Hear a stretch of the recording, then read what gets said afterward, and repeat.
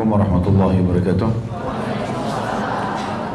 Alhamdulillah, selalu saja lisan kita memuji Sang Pencipta Allah dengan berharap dengan kalimat pujian ini segala kebutuhan kita di muka bumi ini dipenuhi oleh Sang Pencipta Allah sebagaimana telah Ia janjikan, la in syakartum la azidannakum wa la in kafartum inna adabi lasyadid. Kalau kalian bersyukur pasti aku akan tambah, dan kalau kalian kufur siksaku amat pedih. Lanjut kita panjatkan salam hormat kita, salawat dan taslim kepada Nabi besar Muhammad sallallahu alaihi wasallam sebagaimana Allah telah perintahkan, dan dengan tujuan untuk membalas jasa Nabi alaihi salatu wasallam yang telah berjuang selama 23 tahun dari masa hidupnya, 13 tahun masa Mekah seluruhnya dengan perjuangan, ya, siksaan, gangguan orang, penolakan, dan puncaknya diusir dari kampung halamannya, dan juga 10 tahun fase Madinah semuanya penyempurnaan agama. Juga untuk mengejar janji Allah subhanahu wa ta'ala dengan 1 kali salam dibalas 10 kali tambahan rahmat. Maka karena itulah kita mengucapkan salawat dan taslim tadi. Lanjutkan pada buku kita, Beginilah Cara Mendidik Anak, panduan mendidik anak sejak masa kandungan hingga dewasa berdasarkan Al-Quran dan Sunnah. Dan insya Allah kita akan masuk ke halaman 105. Betul ya? Masalah mencukur rambut bayi. Penulis mulai mengangkat itu, sebelumnya kita sudah sempat membahas tentang masalah nama, ya, nama-nama dalam Islam, mana nama-nama yang baik dan seperti apa memilih nama yang baik, ya. Dimulai dari nama-nama penisbatan penghambaan kepada Allah seperti Abdullah, Abdurrahman, Abdul Ghafur. Kalau perempuan Amatullah, Amatur Rahman, Amatul Ghafur, dan seterusnya. Kemudian setelah itu datang nama para nabi-nabi yang sudah saya sampaikan, dipilih seperti nama nabi-nabi satu nama saja. Adam, Hud, Saleh, Syuaib, satu saja, dan tidak usah digabungkan nama-nama itu. Ya, saya sudah kasih contoh kemarin seperti kita ada Muhammad, Yusuf, Harun, Muhammad Nabi, Yusuf Nabi, Harun Nabi. Siapa yang mau dipanggil nih, gitu kan? Dan kadang-kadang nama Muhammad SAW, nama yang paling mulia, pemimpin anak Adam, itu malah cuma dijadikan sebagai simbol di KTP, di paspor, tapi nggak pernah dipakai, ya. Tidak pernah dipakai Muhammadnya, padahal itu yang paling baik. Kan banyak orang yang pakai nama Muhammad, Ustaz, nggak masalah. Walaupun semua umat ini pakai nama Muhammad, boleh saja, ya. Apalagi cuma sebagian kecil. Begitu juga dengan perempuan memilih nama-nama wanita terbaik pemimpin surga, Khadijah, Fatimah, Asia, Maryam, ya, 4 orang wanita ini. Juga sabda Nabi SAW telah sempurna dari laki-laki dari sisi akal yang cukup banyak, dan sempurna dari kalangan wanita 4 orang, ya, Khadijah, Fatimah, Maryam, dan Asia. Tentu Maryam ibunya Isa alaihissalam, dan Asia adalah istrinya Fir'aun yang beriman. Dan ini kalau ditulis dalam bahasa Indonesia atau dalam bahasa Arab, Asia itu pakai alif, ya. Kalau pakai ain, Asia, nggak boleh, ya. Apalagi dengan shad, berarti bermaksiat. Kenapa ada seorang ikhwah datang kepada saya mengatakan, Ustaz, saya namakan anak saya Asia, tapi istri saya protes. Katanya dia baca Asia itu adalah artinya pembangkang. Saya bilang keliru. Kalau pembangkang itu Asia, Asia, ain, alif, shad, ya. Kemudian ain lagi, ya. Ya, Asia, yang artinya bermaksiat artinya. Tapi kalau ini Asia, biasa, seperti Asia Tenggara, Asia itu, ya. Ya. Maka itu boleh, Asianya. Kemudian juga nama-nama para istri Nabi, nama-nama para sahabiat, dan juga laki-laki juga nama sahabat-sahabat. Ini semua nama-nama yang mulia. Setelah itu datang nama-nama yang sesuai dengan makna-makna yang baik. Ya. Bukan berarti kita di Indonesia tidak bisa pakai nama-nama tertentu, tidak boleh. Asal memang maknanya baik, ya. Maknanya baik. Dan tidak usah terpengaruh dengan pendapat-pendapat yang mengatakan, oh kalau kita bernama-nama Muhammad, Ahmad, Abdullah berarti kita nama ke Arab-Araban. Tidak ada urusan. Itu nggak benar semuanya. Memang itu agama kita. Al-Quran turun dalam bahasa Arab, itu wajar sekali, ya. Maka tidak ada masalah dengan itu. Kemudian juga sudah kita jelaskan nama-nama yang makruh dan nama-nama yang haram, ya. Jadi tidak boleh orang menggunakan nama malaikat, sebagian ulama memakruhkannya. Jibril, Mikail, Israfil, gitu. Karena mereka makhluk-makhluk yang mulia, gitu kan. Kalau kita menamakan anak kita, belum tentu anak kita seperti Jibril, belum tentu seperti Mikail. Karena ciri malaikat tidak pernah bermaksiat sama sekali.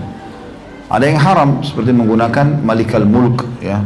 Kata Nabi SAW, Allah paling murka dengan orang yang menggunakan nama Malikal Mulk, raja di atas raja, karena itu namanya Allah Subhanahu wa taala. Atau menggunakan nama-nama syaitan, iblis, ya, khanzab, wilhan, kita sudah jelaskan itu ya. Iblis tentu siapa tahu, ada orang siapa tahu dia iseng pakai nama iblis, ya. Kemudian syaitan, istilah-istilah khanzab atau khinzib itu adalah nama syaitan yang menggoda dalam sholat, wilhan yang menggoda dalam wudu, ya, banyak. Ada beberapa riwayat menjelaskan masalah itu.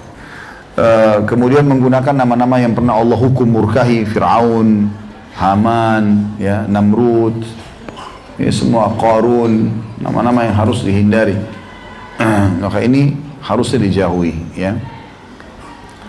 Ini juga sudah kita jelaskan banyak riwayat, diantaranya Nabi SAW pernah mengatakan sejujur-jujur nama, sebaik-baik nama adalah Abdullah dan Abdurrahman, sejujur nama adalah Harith dan Humam, dan seburuk-buruk nama Mur dan Harb. Mur itu artinya pahit, Harb artinya perang, ya. Maka ini tidak boleh. Kalau masih ingat riwayat pernah Nabi SAW mau suruh perah susu, ya. Kemudian Nabi tanya, siapa yang perah buat kami? Ada yang angkat tangan saya. Nabi tanya pertama, namamu siapa? Dia bilang, nama saya Mur. Mur itu pahit, ya. Maka Nabi bilang, duduklah. Tidak jadi disuruh perah. Nabi SAW bilang lagi, siapa yang perah buat kami? Beri lagi orang kedua. Ditanya oleh Nabi, siapa namamu? Dia bilang, Harb. Harb itu perang. Nabi bilang, duduklah. Siapa yang perah buat kami? Yang ketiga berdiri mengatakan, saya Rasulullah. Nabi tanya, siapa namamu? Dia bilang, Ya'ish. Artinya hidup. Kata Nabi, silakan, perahlah. Gitu kan. Nabi SAW juga pernah lewat di sebuah tempat dihimpit dengan dua gunung. Sebelum jalan Nabi tanya, siapa yang tahu nama dua gunung ini? Ada yang pernah beri nama enggak? Ada sahabat bilang, saya tahu ya Rasulullah. Sebelah kanan anda, ya, mukhzi, penghina. Sebelah kiri anda fadih, pembongkar aib. Kenapa Nabi bilang cari jalan lain? Jadi lewat aja nggak mau. Dan Nabi SAW seringkali menggunakan nama-nama yang baik. Pedangnya beliau berikan nama, ya, untanya, ya. Nabi SAW memberikan nama-nama yang baik dan memanggil panggilan-panggilan yang baik. Baik, kita masuk salah satu hak anak juga adalah mencukur rambutnya, dan ini dilakukan di hari ke-7, baik anak laki-laki atau anak perempuan. Dan makna mencukur adalah menghabiskannya, menggundul kepalanya, ya. Kalau teman-teman mau lebih jauh, cukup banyak penelitian bisa dinonton di YouTube. Saya pernah lihat beberapa cuplikan secara ilmiah, banyak sekali diteliti oleh para ilmuwan. Kenapa dalam Islam disuruh bayi dicukur rambutnya, ya. Jadi rambut yang dibawa dari rahim itu biasanya masih, diantara salah satunya saya pernah lihat itu masih membawa sisa-sisa darah dan bakteri dari darah itu. Kemudian kalau dibiarkan maka akan berpengaruh pada kesehatan otak, ya. Maka kalau digundul dan tumbuh rambut baru, maka itu jauh lebih baik, ya. Itu diantara hikmahnya. Tapi yang jelas, terlepas daripada ada penelitian itu, ini adalah perintah syariat kita, ya. Dan insya Allah rambut bayi di hari ke-7 itu masih sangat lembut. Dipakai alat cukur sidat sedikit saja itu sudah jatuh semuanya. Dan sunnahnya menimbangnya dengan timbangan perak atau emas, lalu bersedekah dengan jumlahnya. Berapa gram, nilainya berapa gram perak pada saat itu, sedekahkan, kasih orang miskin. Rambutnya dibuang saja nggak masalah. Yang penting sudah dicukur dan juga ditimbang, ya, disedekahkan nilainya. Dalilnya diangkat oleh penulis di sini di awal paragraf kita di halaman 105 ini dari Al-Hasan Basri rahimahullah, dari Samurah radhiyallahu anhu, dari Nabi SAW beliau bersabda, kullu gulamin murtahanun bi'aqiqatihi tudbahu anhu yawmas sabi'i wa yuhlaku ra'suhu wa yusamma. Setiap bayi tergadai oleh akikahnya, disembelikan kambing untuknya pada hari ke-7. Sudah pernah kita jelaskan, anak laki-laki 2 ekor, anak perempuan 1. Boleh jantan, boleh betina, yang penting umurnya minimal setahun dan tidak cacat. Kemudian dicukur rambutnya, ini saksi bahasan kita, dan diberi nama. Nah, diberi nama. Ya. Boleh nggak orang memilih nama buat anak sebelum hamil marah, bahkan sebelum menikah? Bahwa benar boleh, ya, boleh saja. Bahkan sangat baik kalau orang itu niatkan kebaikan. Bahkan boleh orang berkunyah. Kunyah itu kayak punya penisbatan nama kepada anak, walaupun anaknya belum ada. Karena pernah Aisyah radhiyallahu anha izin kepada Nabi SAW, ya Rasulullah, boleh nggak saya berkunyah dengan Ummu Abdillah, ibunya Abdillah. Mungkin niatnya Aisyah anha kalau nanti punya anak, dia mau kasih nama Abdullah anaknya. Maka Nabi SAW izinkan. Makanya dalam beberapa riwayat disebutkan dari Ummul Mukminin, Ummu Abdillah Aisyah. Padahal Aisyah nggak punya anak, radhiyallahu anha. Makanya juga boleh, ya. Kemudian hadis yang kedua dari Abu Rafi' radhiyallahu anhu bahwa Nabi SAW berkata kepada Fatimah ketika dia melahirkan Al Hasan radhiyallahu anhu, ihliki ra'sahu wa tasaddaqi biwazni sya'rihi fiddatan 'alal masakin.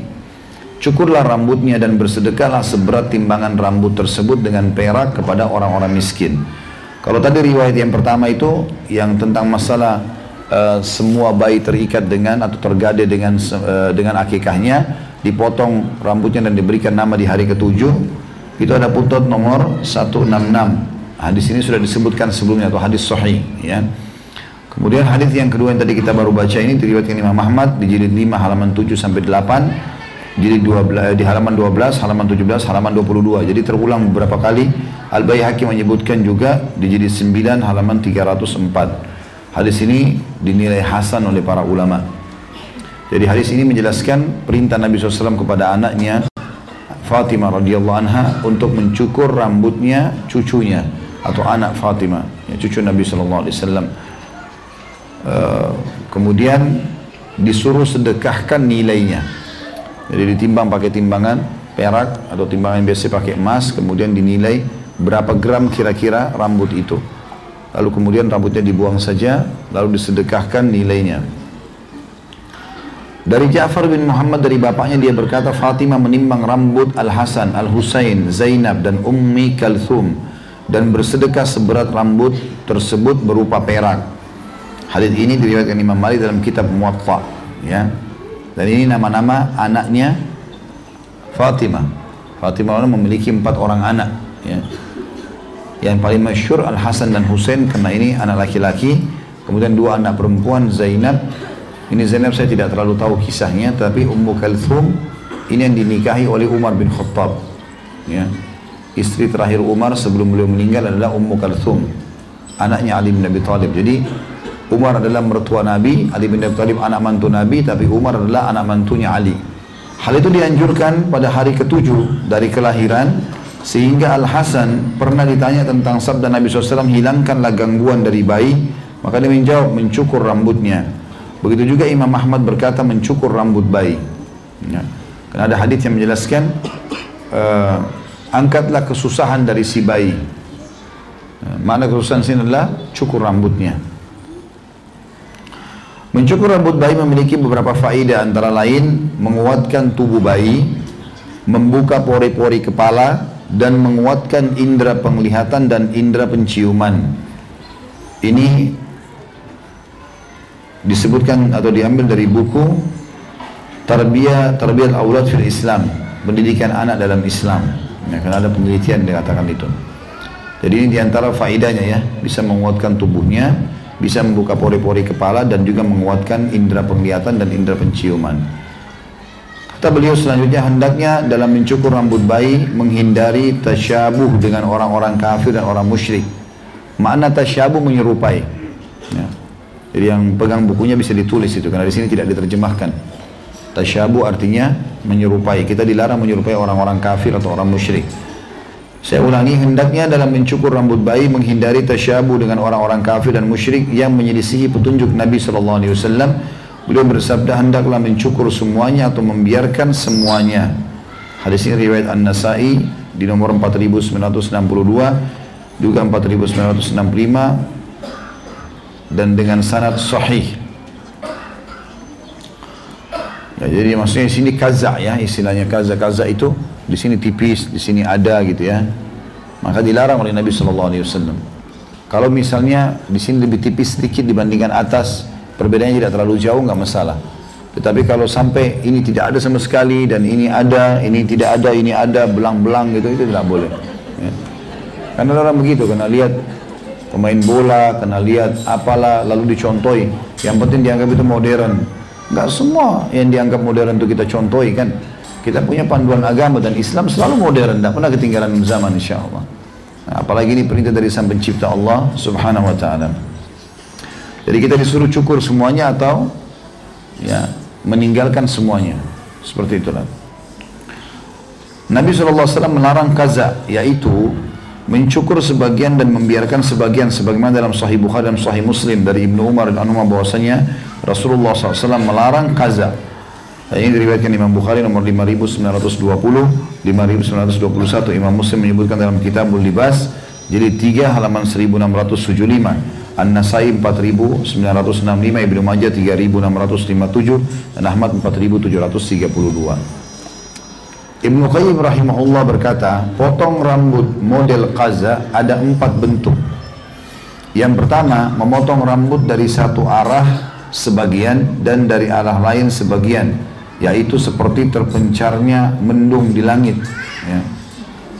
Jadi artinya ada sebagian tidak ada, ya. Yang kedua, mencukur bagian tengah dan meninggalkan bagian samping, seperti yang dilakukan oleh koster atau penjaga gereja di kalangan kaum Nasrani. Semua tengah-tengahnya digundulin, kiri kanannya ada. Ini kalau sengaja, ya. Kalau orang memang dasarnya gundul, nggak ada rambutnya, ya nggak masuk dalam masalah ini. Tapi biasa orang jadikan model, ya. Yang ketiga, mencukur bagian samping dan membiarkan bagian tengah, seperti yang dilakukan oleh para preman dan gelandangan serta orang rendahan dari kalangan orang kafir, baik negara barat maupun negara Eropa. Namun sangat disayangkan ternyata budaya dan kebiasaan buruk ini telah menyebar luas di kalangan kaum muslimin. Kebanyakan mereka telah meniru budaya barat dan Eropa, kecuali yang telah dirahmati Allah. Penularan perilaku dan adab buruk yang bertentangan dengan ajaran Islam dan sunnah Rasulullah sallallahu alaihi wasallam. Kebanyakan orang tua mencukur anaknya dengan model kaza, meskipun anak tersebut tidak tahu menahu tentang budaya buruk itu. Dari kecil sudah biasa dicukur begitu, akhirnya dibawalah dia sampai dewasa, gitu, ya. Paling aman kalau seseorang mencukur semua sisinya sama rata, kanan, atas, kiri, belakang semuanya sama rata, ya. Kalaupun ada perbedaan tipis saja, ya. Tapi kalau sangat menonjol maka itu tidak dibenarkan. Yang keempat, mencukur bagian depan dan samping dan meninggalkan bagian belakang. Semua itu model kaza, ya, seperti Shaolin, ya. Gundul semua tapi di belakang ada panjang, ya.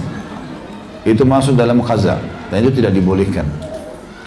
Ada sebagian penelitian, sebagian ulama mengadakan ada penelitiannya, kalau dibiarkan rambut yang sisi lain dipotong, yang lainnya tidak, maka tidak berimbang. Jadi seperti rumah, ada sebagian yang dipaku, yang tidak dipaku, ya, sehingga tidak berimbang bagian kepala itu. Nah, itu berpengaruh pada kecerdasan, berpengaruh pada pola fikir, berpengaruh pada segala macam. Dan ini hikmah Allah Subhanahu Wa Taala. Mirip dengan pada saat ulama membahas tentang kenapa wanita dilarang mencukur atau menato alisnya. Karena alis ini bagian daripada mata, ya, berpengaruh sekali sama urat-urat saraf mata. Maka orang yang mencabutnya, ya, atau menatonya itu berpengaruh pada penglihatan atau kualitas penglihatan. Ini contoh saja. Kemudian selanjutnya, masih hak anak juga adalah khitan, ya, atau sunat. Khitan dalam arti bahasa ialah memotong penutup atau kulit yang ada pada ujung kemaluan. Menurut istilah syar'i, ialah kulit yang melingkar pada ujung kelamin laki-laki atau daging yang ada di vagina kaum perempuan yang terletak bagian atas. Dan itulah yang memiliki kaitan dengan hukum-hukum syariat. Sebagaimana Imam Ahmad meriwayatkan dari Nabi SAW, beliau bersabda, "Idzal taqal khitanani faqad wajib al-ghusl." Apabila khitan telah bertemu dengan khitan, maka wajib mandi junub. Hadis ini riwayat Ahmad jilid 2 halaman 178, jilid 6 halaman 239, At-Tirmidzi nomor 108-109, Ibnu Majah nomor 608, dan ini disebutkan dalam Sahihu Al-Jami' As-Saghir jilid 1 halaman 385, tepatnya nomor hadisnya 1261. Ini adalah hadis yang menjelaskan tentang masalah khitan, ya. Kalau bertemu dua kemaluan maka wajib mandi junub. Ibnu Qayyim berkata, khitan dianjurkan di dunia dalam rangka untuk menyempurnakan taharah atau kesucian badan dan bersuci dari kotoran kencing. Karena katupnya penutup zakar laki-laki dan juga perempuan, daging yang menempel di bagian atas vagina awal lahir itu bisa menghambat kencing. sehingga seringkali ada yang tersisa dan tertampung di situ, dan itu menyimpan bakteri. Dan sudah banyak penelitian tentang masalah ini, berhubungan sekali dengan masalah kesehatan tentunya ya. Dan laki-laki lebih sempurna dan perempuan dari sisi biologisnya kalau mereka melakukan khitan ini. Dalam Sahih Bukhari dan Sahih Muslim dari hadis Abu Hurairah radhiyallahu anhu, Rasulullah SAW bersabda, "Al-fitratu khamsun, al-khitanu wal-istihdadu wa qassu syaribi wa taqlimul adhafir wa nadful ibt." Kebiasaan yang sesuai dengan fitrah ada 5. Khitan, maksudnya sesuatu yang harus dijaga oleh seorang muslim. Sunat, khitan, mencukur bulu kemaluan, menggunting kumis, memotong kuku, dan mencabut bulu ketiak. Hadis ini dinukil oleh Ibnu Qayyim dalam kitab Tuhfatul Maudud bi Ahkamil Maulud, ya, di halaman 145. Hadis ini menjelaskan kepada kita tentang 5 hal yang harus dijaga oleh setiap muslim dan muslimah. Tapi di sini ada 4 buat muslimah dan 5 buat muslim. Ya, artinya muslimah 4, perempuan dan laki-laki 5. Khitan laki-laki dan perempuan. Istihdad atau mencukur bulu kemaluan laki-laki dan perempuan. Dan ini tentu dilakukan khitan tadi untuk menjaga kesucian dan juga kesempurnaan biologis, sama dengan mencukur bulu kemaluan, karena di daerah kemaluan itu lembab. Kalau dibiarkan bulunya tidak dicukur, maka akan menampung keringat, bakteri, segala macam. Dan ini juga berpengaruh, dan bisa juga sisa-sisa sperma tersisa pada saat orang habis biologis, walaupun dia sudah mandi atau dia sudah bersihkan. Maka ini ada hikmah-hikmah syar'i. Kemudian ini juga laki-laki perempuan. Kemudian yang laki-laki sama perempuan memotong kuku, ya. Jadi tidak perlu pelihara kuku, ibu-ibu sekalian, dipotong karena sunnah Nabi SAW. Dan sudah ada penelitian, kuku dijaga, dirawat bagaimanapun, dia paling banyak menampung bakteri. Tersentuh makanan, tersentuh ke kulit, maka akan bisa merusak semuanya. Apapun alasannya. Karena pernah ada saya lihat seorang ikhwah kukunya panjang, 1 saja. Kenapa? Untuk pakai ngorek kuping. Untuk buka apa sesuatu. Tidak perlu pakai ini. Karena kalau kuku kita masukkan ke kuping, menambah bakteri. Atau apalah dipakai. Ini sebenarnya tidak usah. Karena sunnah Nabi SAW dihindari. Tidak boleh. Dibersihkan saja. Dan ini juga dilakukan pada saat orang mau umroh dan haji. Sunnahnya dia mencukur bulu kemaluan, mencukur, memotong kuku, ya. Kemudian juga mencabut bulu ketiak. Ada perbedaan di sini. Kalau bulu kemaluan disuruh cukur, bulu ketiak disuruh cabut, ya. Ada penelitian diadakan oleh para ulama. Kalau bulu kemaluan cukup untuk dicukur, dan memang tidak bisa untuk dicabut karena sangat sakit. Ya, itu begitu penelitian para ulama. Memang kita pun merasakan itu, karena dan di situ ada urat-urat saraf yang berpengaruh pada kemaluan seseorang. Jadi kalau dicabut, mirip tadi saya bilang kalau dicabut alis, ya, ada berpengaruh pada urat-urat saraf yang ada di bawahnya. Tapi kalau bulu ketiak berbeda. Di situ ada ketebalan kulit yang membuat dia walaupun dicabut tidak berpengaruh pada urat-urat saraf yang ada di dalamnya. Dan kalau terbiasa dicabut, maka nanti tumbuh yang kedua, yang ketiga, yang seterusnya. Itu kalau dicabut sedikit saja sudah kecabut dengan sendirinya. Walaupun boleh dicukur. Jadi kenapa yang satu disuruh cukur kemaluan, kenapa yang ini disuruh cabut? Jadi ada hikmah di situ, ya. Ini 4 hal yang sama laki-laki perempuan: khitan, mencukur bulu kemaluan, memotong kuku, mencabut bulu ketiak. Sementara yang satu buat laki-laki saja yang menyempurnakan 5 perintah Nabi, yaitu mencukur kumis, karena perempuan umumnya tidak ada bulu ini, ya. Oleh karena itu khitan termasuk sunnah fitrah kata beliau, dan sunnah para utusan Allah. Dari Abu Ayyub radhiyallahu anhu bahwa Rasulullah SAW bersabda, arba'un min sunanil mursalin, al-khitanu wat-ta'atturu was-siwaku wan-nikah. 4 perkara termasuk sunnah para rasul. Jadi bukan cuma Nabi Muhammad SAW, semua Nabi dan Rasul diperintahkan Allah untuk lakukan 4 hal ini. Yang pertama khitan. Jadi sebenarnya tidak benar kalau ada orang yang mengaku pengikut agama Nabi, Yahudi, Nasrani, kalau mereka tidak khitan. Karena sebenarnya semua Nabi memang syariatnya itu. Maka kalau ada yang mengatakan tidak, berarti dia bertolak belakang. Karena kita pasti membenarkan sabda Nabi SAW. Dan pasti dia tidak tahu hukumnya. Ini sudah dikatakan semua Rasul begitu. Yang kedua, mengenakan wangi-wangian. Ini ciri seorang muslim dan muslimah, selalu menjaga kebersihan dan wangi tubuhnya, ya. Tentu ada perbedaan laki-laki sama perempuan. Karena Nabi SAW mengatakan sebaik-baik minyak wangi bagi laki-laki yang baunya keras, warnanya terang, ya. Kemudian sebaik-baik minyak wangi bagi perempuan, warnanya terang, baunya lembut, ya. Ini umumnya masalah minyak wangi. Tetapi khusus wanita dibatasi lagi. Tentang masalah tidak bolehnya menggunakan minyak wangi, apalagi yang menyengat kalau keluar dari rumah. Tapi pada saat wangi-wangian itu misalnya roll on, ya, atau mungkin ada minyak wangi yang sedikit kalau lagi pakai cadar atau masker terus ditaruh untuk supaya hidungnya dia ya bisa menghirup udara yang bagus dan tidak tersengat bagi orang, itu masih ada yang membolehkan. Tapi kalau sudah menyengat lawan jenis, ini hukumnya haram, nggak boleh. Ya, karena memang Nabi SAW menjelaskan kalau minyak wangi yang dipakai wanita dan akhirnya menyengat ini, itu dianggap dia seperti pezina dan akan mengganggu, ya, akan mengganggu.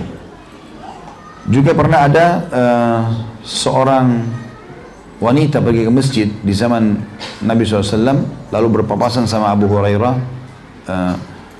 dan baunya wangi sekali. Jadi bersebelahan jalan sama Abu Hurairah, tapi Abu Hurairah bisa cium. Masuk Abu Hurairah mengatakan, apa ini wahai hamba Allah? Dia mengatakan, wangi yang saya pakai ke rumah Allah di masjid. Kata Abu Hurairah, pulanglah dan mandilah seperti mandi junub. Bersihkan itu dari tubuhmu.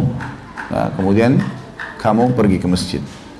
Dan pernah juga kita pelajari di awal-awal bab kita, dan juga termasuk kita pelajari di buku Mahkota Pengantin dulu, sebaik-baik minyak wangi, terutama bagi wanita, adalah air. Maksudnya seringnya mandi. Nah, ada wanita kadang-kadang mau mandi kalau cuma haid, selesai haid, atau kalau biologi saja sama suaminya. Selain itu tidak ada mandi. Nah, ini nggak boleh juga dalam Islam. Ya. Jangan tersinggung karena ini umum. Kalau yang tersinggung berarti merasa dirinya begitu. Nah, kita kalau menjelaskan ada pencuri begini-begini, kalau bukan pencuri kenapa tersinggung? Yang tersinggung orang yang melakukan saja. Gitu. Maka ini juga perlu digarisbawahi, dan kalau bersama dengan suami sangat dianjurkan seorang istri selalu menggunakan wangi-wangian. Ya. Aisyah radhiyallahu anha meletakkan wangi-wangian dari rambut beliau pada saat menyambut Nabi SAW, gitu kan. Dan para sahabat juga dinukil banyak menggunakan wangi-wangian, tapi tentu dengan mahram mereka, ya, sama suami, di rumah sama anak-anak, itu nggak ada masalah. Tapi kalau sudah keluar, hukum syar'i tadi tersendiri. Jadi pengecualiannya adalah keluar dan bertemu dengan yang lawan jenis yang tidak halal bagi dia. Juga ada hadis yang mirip dengan ini yang kata Nabi SAW, dicintakan bagiku dunia ini karena adanya wanita dan adanya wangi-wangian. Ya. Jadi wanita adanya istri yang disayangi, dicintai, adanya ibu, adanya anak perempuan, adanya saudari, dan wangi-wangian. Ya, Nabi SAW sangat gemar dengan bau wangi. Ya.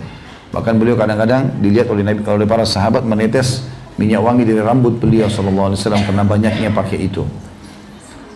Kemudian selanjutnya siwak, ya, berarti membersihkan gigi, dan ini sudah pernah kita jelaskan juga. Pentingnya menjaga wangi-wangian mulut, ya. Dan siwak berarti menggunakan kayu siwak sendiri dari pohon arak namanya. Dan kalau tidak ada boleh menggunakan sikat gigi. Ya. Saya sudah pernah jelaskan kan, kalau kita tuh sering sekali dalam satu hari disuruh berapa kali membersihkan mulut kita. Karena kata Nabi SAW, kalau aku tidak beratkan umatku, aku akan suruh mereka bersiwak setiap kali mau sholat. Ya, kita sudah pernah hitung itu hari, ya. Kalau waktu sholat wajib, sholat sunnah, kita lebih dari 30 kali sehari disuruh bersihkan mulut. Jadi kalau sikat gigi 3 hari sekali itu masih kurang. Ya. 30 kali, karena 5 waktu sholat sudah 5 kali kita bersiwak. Belum sholat sunnahnya. Ya. Kemarin sudah kita hitung lebih dari 30 kali. Belum lagi sabda Nabi SAW, kalau aku tidak beratkan umatku, aku suruh mereka bersiwak setiap kali mau wudu. Berarti kalau wudu mau sholat, bersiwak pada saat wudu. Selesai wudu, bersiwak pada saat mau sholat. Itu berapa kali jumlahnya? Banyak sekali, puluhan kali. Karena memang kita selalu interaksi sama orang, berbicara, gitu kan. Kalau orang nggak nyaman dengan bau mulut kita, maka orang juga akhirnya hajat kita tidak bisa dipenuhi akhirnya. Ya, ini terutama mohon maaf bagi suami istri. Ini harus betul-betul dijaga. Dikatakan dalam sebuah riwayat Bukhari, kalau Nabi SAW tidak pernah masuk ke dalam rumahnya kecuali sudah bersih waktu terlebih dahulu. Jadi membersihkan mulut beliau SAW dengan sangat wangi, bersih, baru kemudian beliau berinteraksi dengan pasangan. Jadi kadang-kadang ada banyak orang tertolak biologisnya, dia tidak sadar tentang masalah ini. Bau badan, bau mulut, ini semua hanya membuat pasangan menjauh. Ya. Tapi kapan dia bicara, Masya Allah, yang keluar baunya wangi, ya, dia mendekat baunya wangi, tentu pasangannya akan melekat terus. Tapi kalau dia ngomong dari jarak 5 meter sudah membuat orang pingsan, ya, maka apalagi kalau lebih dekat, ya. Lalu kemudian datang pengajian tanya pertanyaan, Ustaz, kenapa suami saya tidak mau dekat? Ya. Padahal dia sudah tahu masalahnya. Kenapa istri saya nggak mau diajak biologis? Ya dia sudah harus tahu masalahnya. Yang paling pertama biasanya saya jawab seperti ini karena dia sendiri tidak menjaga. Nggak ada orang yang wangi bersih nggak didekatin, itu nggak ada. Ya. Kemudian selanjutnya setelah siwak adalah nikah. Dan ini bagian daripada syariat seluruh nabi-nabi. Ya. Banyak orang-orang Katolik yang mengatakan tidak ada menikah, terutama bagi para pastor, ini menolak sunnah Nabi Isa alaihissalam. Karena ini adalah sunnah para nabi-nabi. Akhirnya fitrah mereka, itu fitrah. Akhirnya mereka lakukan perbuatan-perbuatan yang tidak benar nantinya, otomatis itu. Ini termasuk bagian daripada agama. Tapi saksi bahasan kita tentang masalah khitan, ya sunat tadi. Hadis selanjutnya dari Abu Hurairah radhiyallahu anhu bahwasanya Rasulullah SAW bersabda, "Ikhtatana Ibrahim wa huwa ibnu 80 sanatan bil kadum." Nabi Ibrahim alaihissalam berkhitan ketika umur 80 tahun dengan kadum, salah satu peralatan tukang kayu. Ya, ini disebutkan di hadis Bukhari nomor 3107 dan Imam Muslim 4367. Ini ada sebagian ulama tanggapi ya, kenapa Ibrahim alaihissalam sampai umur 80 tahun baru khitan? Karena pada saat itu, pada saat umur itulah datang perintah Allah untuk khitan. Jadi bukan sengaja beliau tidak berkhitan, tapi syariat Allah turun tentang khitan di zaman beliau di umurnya itu, ya, sehingga beliau baru berkhitan pada saat itu. Jadi jangan disalahfahami, jangan bilang oh Nabi Ibrahim 80 tahun, tunggu aja 80 tahun gitu kan. Dan berhubungan dengan masalah khitan juga ini, saya sarankan dan saya sudah praktikkan ke anak saya, ya, itu paling bagus begitu lahir di khitan. Itu jauh lebih sehat, ya. Dan insya Allah saya sangat yakin karena saya sendiri pernah lakukan itu di beberapa rumah sakit yang memang kami sempat ke sana untuk istri saya melahirkan di sana. Dan alhamdulillah kedua anak laki-laki saya khitan masih kecil, dan masya Allah seperti yang diteliti oleh para ulama, ternyata khitan di masa bayi itu akan berpengaruh sekali pada pertumbuhan tubuh, ya. Jadi badannya lebih besar dibandingkan yang lain, ya. Kemudian lebih cerdas, lebih segala macam. Banyak penelitian ulama masalah. Jadi khitan jangan ditunda, karena kesian kalau sudah SD sudah ada rasa takut, nanti ada traumatis pada diri mereka, gitu kan. Jadi masih bayi itu sangat cepat. Kalaupun dokter menunda, biasanya ditunda hanya hari ke-7. Memang sunnahnya Nabi itu hari ke-7, sunnah. Maksud saya sini baru lahir adalah di hari-hari pertama lahir, ya. Bukan juga baru keluar langsung di khitan, ya. Tetapi di sini yang dimaksudkan, karena dalam hadis di sini dijelaskan adalah di hari ke-7, ya. Kalau tadi hadis yang kita bahas sebelumnya itu, ya, sunnah Nabi diakikahkan, dicukur rambutnya, diberikan nama di hari ke-7. Sebagian ulama mengatakan khitan pun seperti itu. Kemudian penulis mengangkat Ibnu Qutaibah menafsiri firman Allah Subhanahu wa taala dalam surah Al-Baqarah 138 yang berbunyi, "A'udzubillahi minasyaitonirrajim, sibghatullah wa man ahsanu minallahi sibghah wa nahnu lahu 'abidun." Artinya sibghah Allah, siapa yang lebih baik sibghahnya daripada Allah, dan hanya kepadanya lah kami beribadah. Yang dimaksud dengan ayat di atas adalah khitan, ya. Sebab kaum Nasrani mencelup anak-anak mereka dengan air atau membaptis, dan mereka mengatakan ini sebagai pencuci buat mereka, seperti kedudukan khitan bagi pemeluk agama Hanif atau lurus. Maka Allah Subhanahu wa taala berfirman, celupan Allah, ya. Artinya pertahankanlah celupan Allah, bukan seperti celupan kaum Nasrani kepada anak-anak mereka. Jadi sibghah tadi itu artinya celupan, ya. Allah Subhanahu wa taala menyuruh kita di sini berkhitan. Jadi bukan seperti orang Nasrani yang justru hanya menyelupkan anaknya di air yang dianggap air suci, dibaptis lalu selesai. Ya, tapi yang benar adalah mengkhitannya. Jadi nggak boleh main-main soal itu, ya. Harus betul-betul dilaksanakan. Dan kita harus bersyukur teman-teman, alhamdulillah kita berada di Indonesia, di negara Islam. Ya, tentu semua negara ada plus ada minus. Alhamdulillah kita sangat bersyukur negara kita ini tidak ada masalah dengan penerapan umumnya syariat, ya, seperti misalnya masalah khitan ini. Saya pernah diundang ke Australia, di sana umat Islam nggak boleh khitan. Mereka anggap itu adalah pelanggaran karena dianggap itu menyiksa si bayi. Ya, karena mereka tidak punya itu dalam agama mereka. Mereka anggap tidak ada. Padahal sebenarnya kita sebagai seorang muslim yakin dalam syariat Nabi Isa alaihissalam, karena mereka mayoritas Nasrani tetap juga ada khitan. Cuma mereka hapus itu. Ya. Padahal sebenarnya itu harus ada. Makanya rata-rata kalau tidak salah orang-orang kita di sana atau di beberapa negara yang tidak boleh peraturan pemerintahnya mengkhitan ini, mereka bawa anaknya pulang di Indonesia di khitan baru kembali lagi. Ya. Tapi alhamdulillah kita di Indonesia bisa khitan. Ya. Hadis selanjutnya dari Ammar bin Yasir radhiyallahu anhuma, dia dan ayahnya adalah sahabat. Rasulullah SAW bersabda, minal fitrati al-madmadatu wal istinsyaq wa qassu syarib was siwak wa taklimul adhafir wa natful ibt wa istihdadu wal khitan. Termasuk kebiasaan yang sesuai dengan fitrah. Maksudnya kalau kamu jaga ini, kamu fitrah dalam keadaan Islam dan dalam keadaan menjaga kesucian tubuhmu. Yang pertama, berkumur-kumur, madmadah, sering berkumur-kumur. Makanya kita setiap wudu ada kumur-kumur, ya. Makna kumur-kumur ini ulama fikih jeli sekali ya, memaknakan madmadah adalah memasukkan air maksimal ke dalam mulut. Jadi bukan sedikit, memang banyak sampai mulut kita seperti penuh air. Kemudian terus mengumur-umurkan, ya. Sebagian ulama fikih mengatakan di sebelah pipi kanan, pipi kiri, atas, rongga atas, bawah, semuanya dipastikan kena air, baru dibuang. Ya, karena kita sayangkan ada orang wudhu tidak seperti ini. Dia hanya sekitar ambil sedikit langsung dibuang. Enggak, memang kumur-kumur. Bahkan kalau tidak salah dalam mazhab Imam Malik, dianjurkan untuk memasukkan jari di antara gusi. Ya. Dan kita sunnah 3 kali berkumur-kumur. Jadi kalau Bapak Ibu bisa dipraktekin, kalau lagi kumur-kumur biasanya kita mau wudhu sholat, itu kalau kita masukkan jari di antara gusi bagian depan kita, 4 sisi ini, itu biasanya ada seperti lendir. Jadi kita sedikit lewat beberapa waktu saja, ya, itu sudah cukup ada lendir. Itu yang biasanya mengeluarkan bau. Kalau kita kumur-kumur sambil mengeluarkan lendir itu, ya, biasanya sebentar kalau wudhu bisa dipraktikkan, ditemukan itu insya Allah menghilangkan bau mulut sama sekali. Ya, dari situ. Makanya hikmah dalam syariat ini termasuk fitrah, sering kumur-kumur. Ya, kumur-kumur. Imam Syafi'i rahimahullah memasukkan dalam kategori ini ditekankan sekali bagi orang yang makan sebelum sholat. Dia kumur-kumur supaya dia tidak, ya, memasukkan sisa makanan ke dalam mulutnya, karena salah satu yang membatalkan sholat makan. Ya. Maka itu saking pentingnya kumur-kumur. Dan kumur-kumur ini bersatu kalau dalam wudhu dengan yang kedua istinsyak. Istinsyak artinya memasukkan air ke dalam hidung. Ya. Dan kalau mengeluarkan kembali namanya istinthar. Ada 2 itu ya.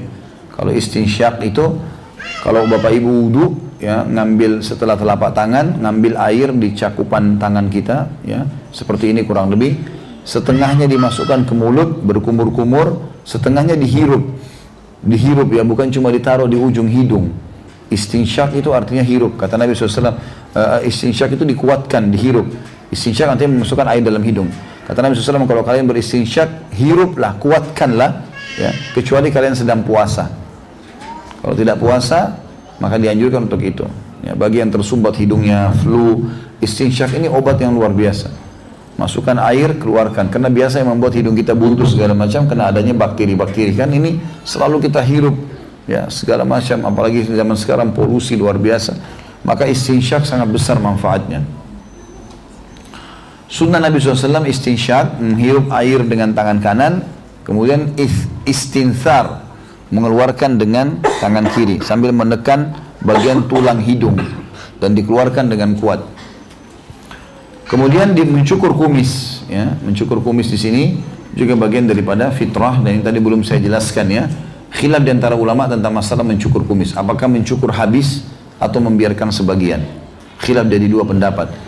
Ya, kalau saya pribadi berpegang lebih cenderung pada pendapat yang mengatakan dicukur habis. Makanya sering sehari 2 hari sekali kita sudah mencukurnya.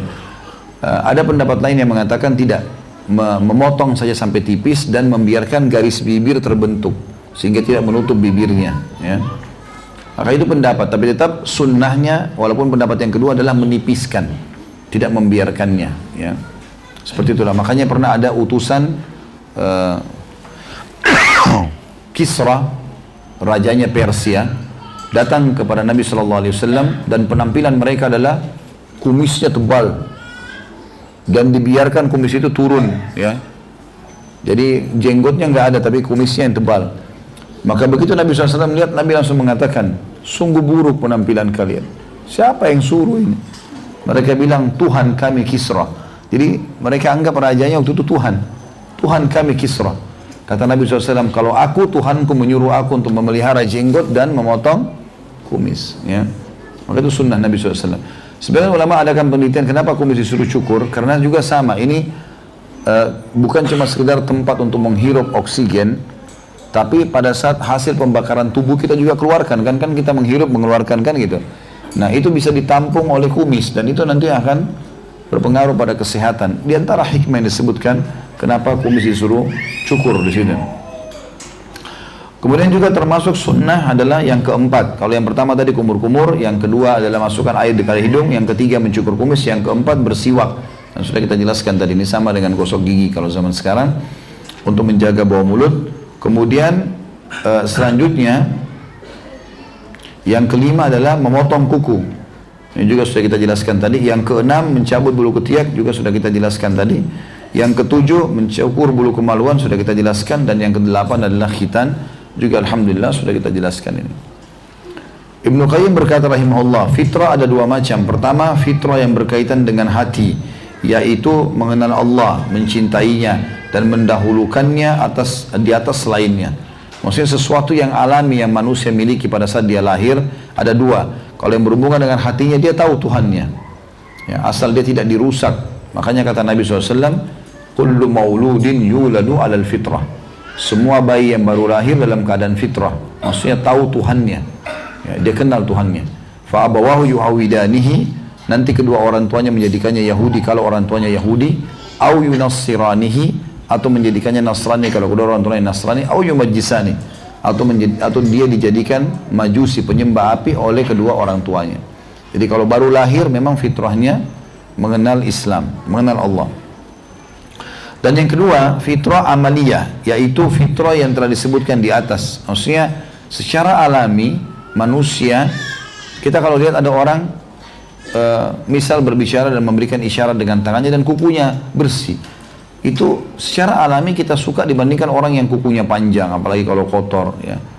Secara alami fitrah itu ada, ya. Fitrah itu ada, itu dimaksud dengan fitrah di sini. Fitrah yang pertama kata beliau memelihara kebersihan ruh dan kesucian hati, maksudnya mengenal Tuhan Allah Subhanahu Wa Taala.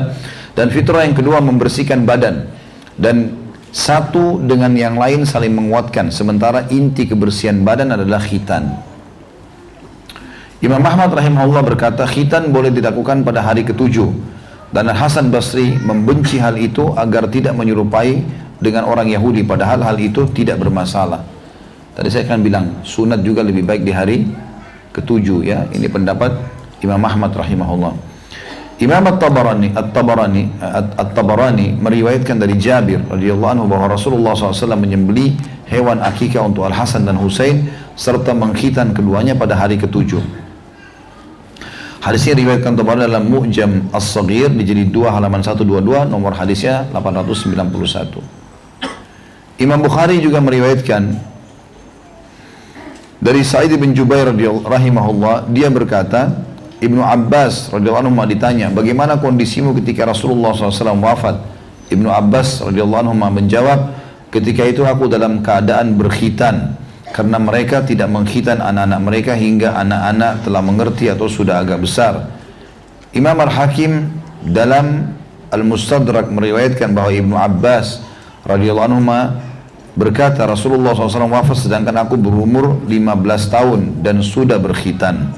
Hadis ini riwayat Bukhari di nomor 6299, 6300. Hadis ini memberikan pelajaran kepada kita bahwasanya orang yang belum berkhitan berapapun umurnya tetap wajib berkhitan, ya, berapapun umurnya, baik dia muslim atau dia orang non muslim yang masuk Islam.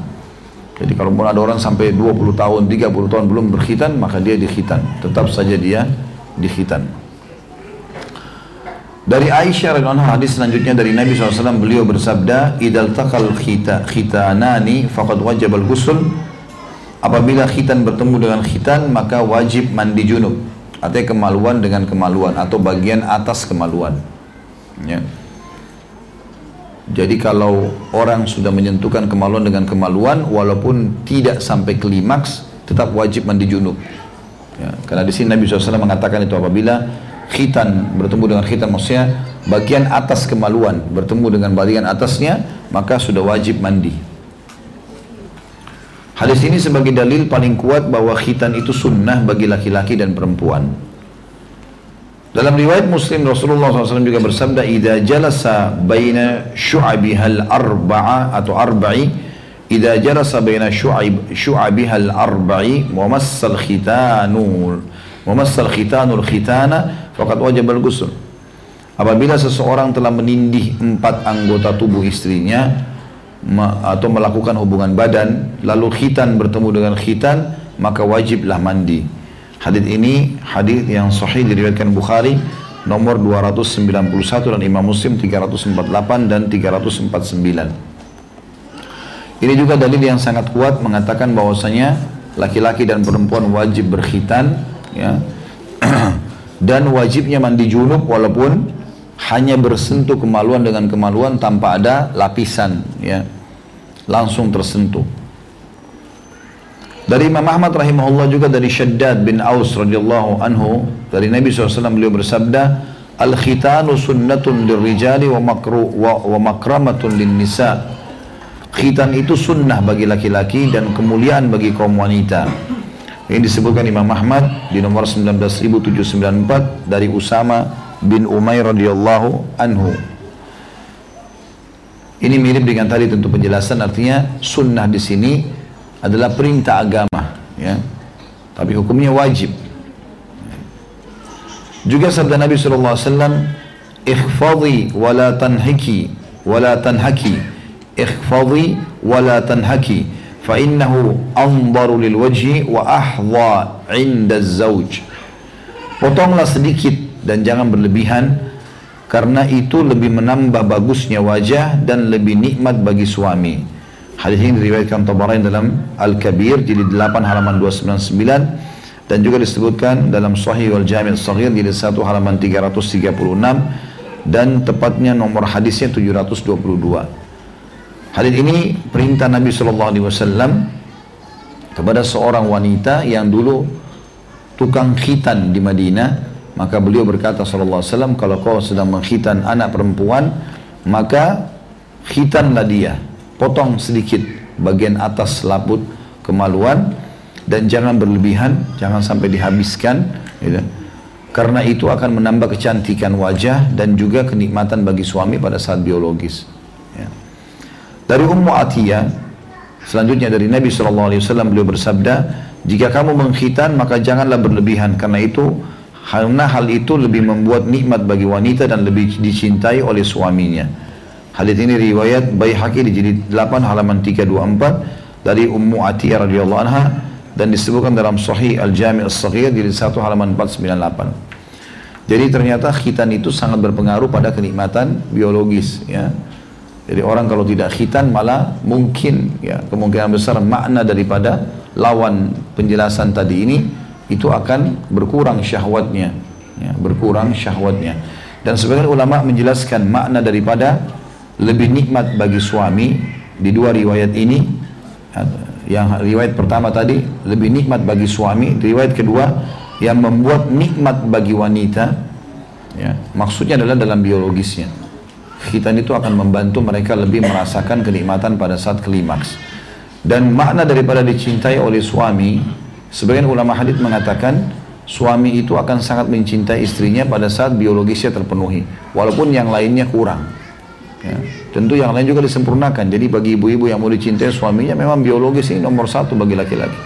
Jangan bilang kenapa kau mau terus nih, ya, tidak bosan-bosan apa segala macam. Memang begitu. Kalau suami masih mau sama ibu, ya syukurlah, ya. Daripada dia tidak mau, nanti kalau tidak mau mengeluh juga, ya. Maka ini makna daripada hadis ini sangat dalam, ya, sangat dalam. Mirip tadi dengan hadis yang di atas, ya.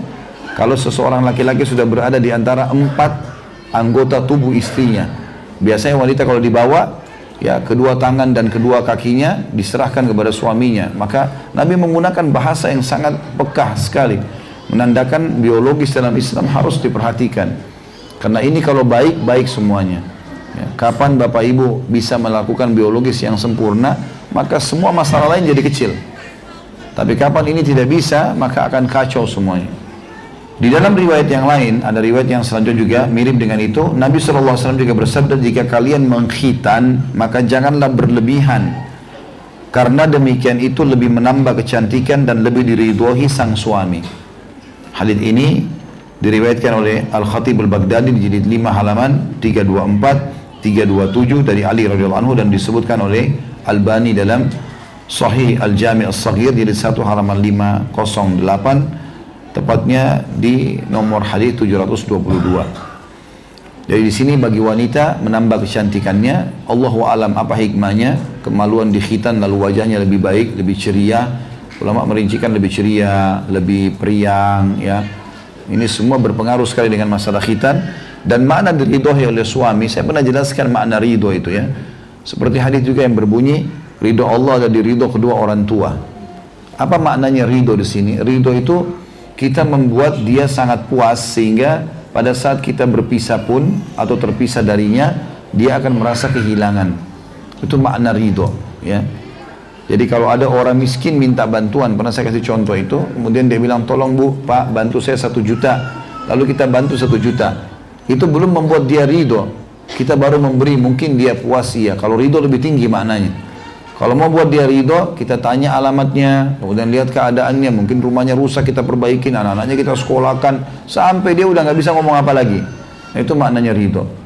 Itu masuk dalam makna hadis Nabi, wanita manapun atau istri manapun yang meninggal lalu suaminya ridho, maka pasti dia akan masuk dari 8 pintu surga yang mana dia mau.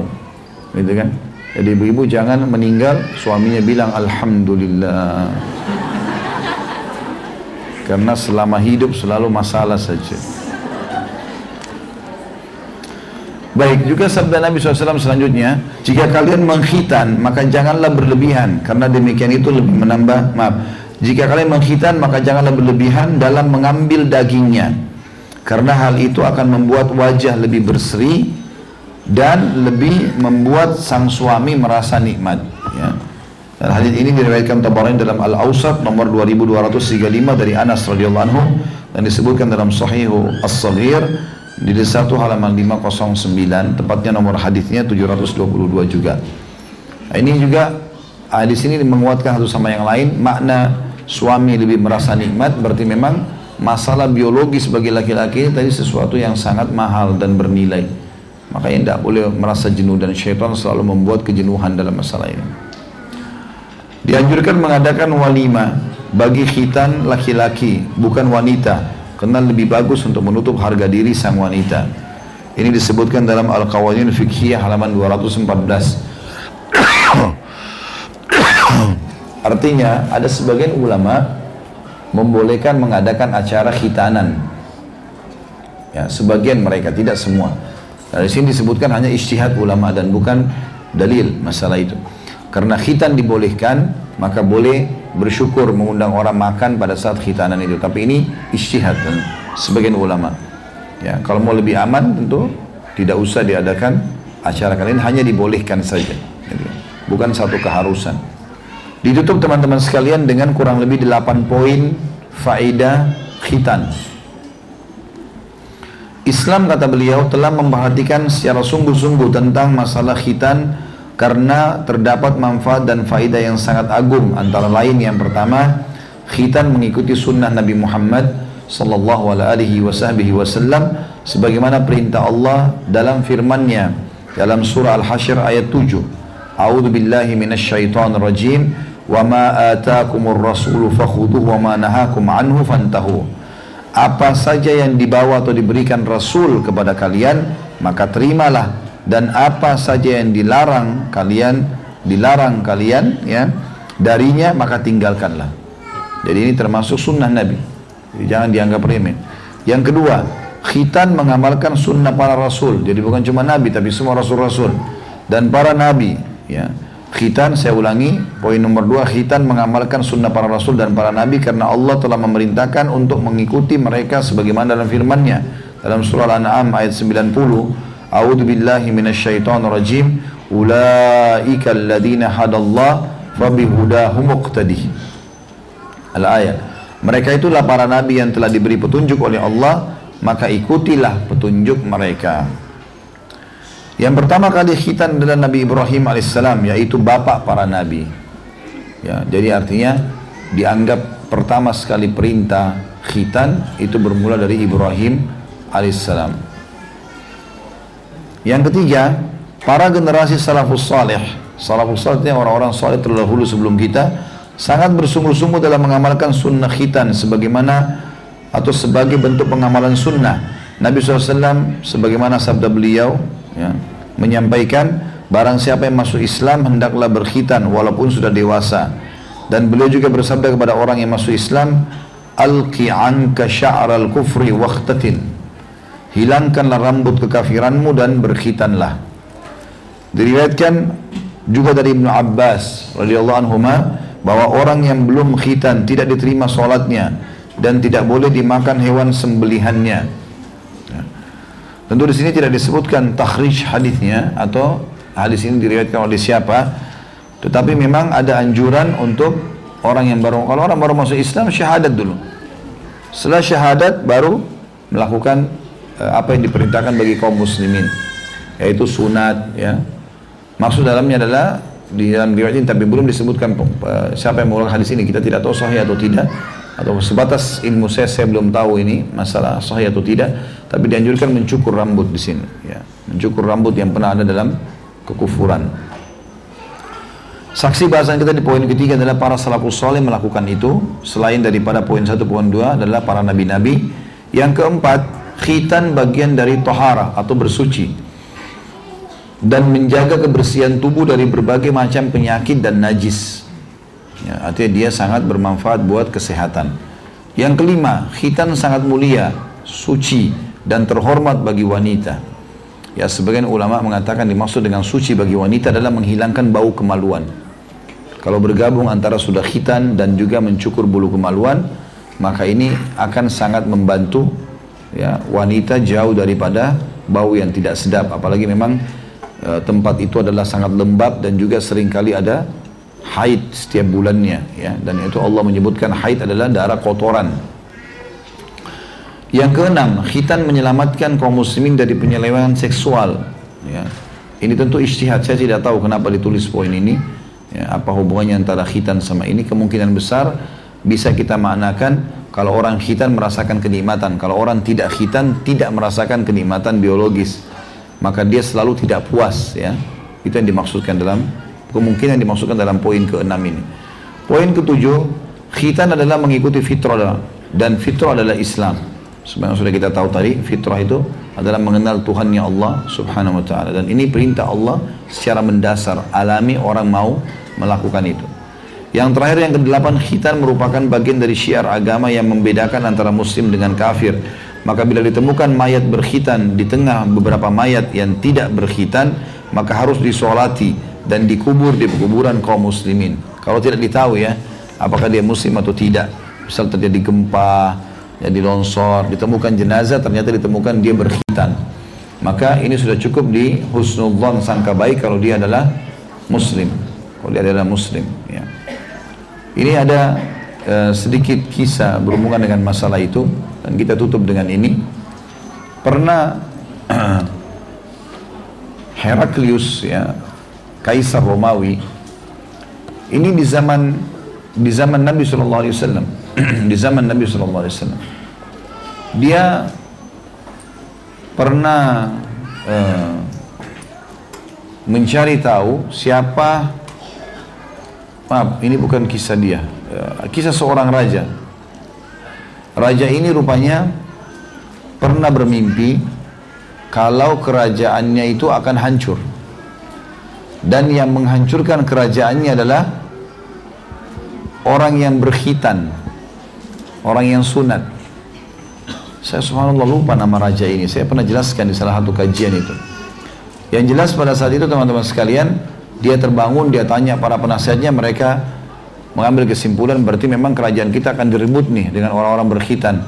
Lalu raja itu mengeluarkan instruksi, semua orang asing yang tidak dikenal di wilayah kekuasaannya diperiksa, terkhitan atau tidak. Mereka mengecek sampai ditemukan ada orang Yahudi, gitu kan, yang sempat terkhitan, atau orang ini pernah khitan, ditangkaplah, gitu kan. Namun setelah diinterogasi tidak dicurigai. Kemudian setelah itu ada orang-orang Arab yang tertangkap tapi kayak dari kaum muslimin. Kemudian mereka temukan ternyata mereka semua terkhitan. Maka akhirnya diambillah kesimpulan bahwasanya akan mengalahkan kerajaan mereka adalah kaum muslimin. Dan memang betul takluk di tangan muslimin akhirnya kerajaan itu. Ya, Allahu a'lam. Baik, itu bahasan kita sampai sini insyaallah karena waktu sudah masuk dan juga kita akan masuk nanti pendidikan anak prasekolah. Ya. Sebelum sekolah seperti apa kita mendidiknya. Ya. InsyaAllah pada Kamis akan datang biidznillah. Baik, begitu saja karena sudah masuk waktu duhur, semoga bermanfaat. Subhanakallahumma bihamdika asyhadu an la ilaha illa anta astaghfiruka wa atubu ilaik. Wassalamualaikum warahmatullahi wabarakatuh.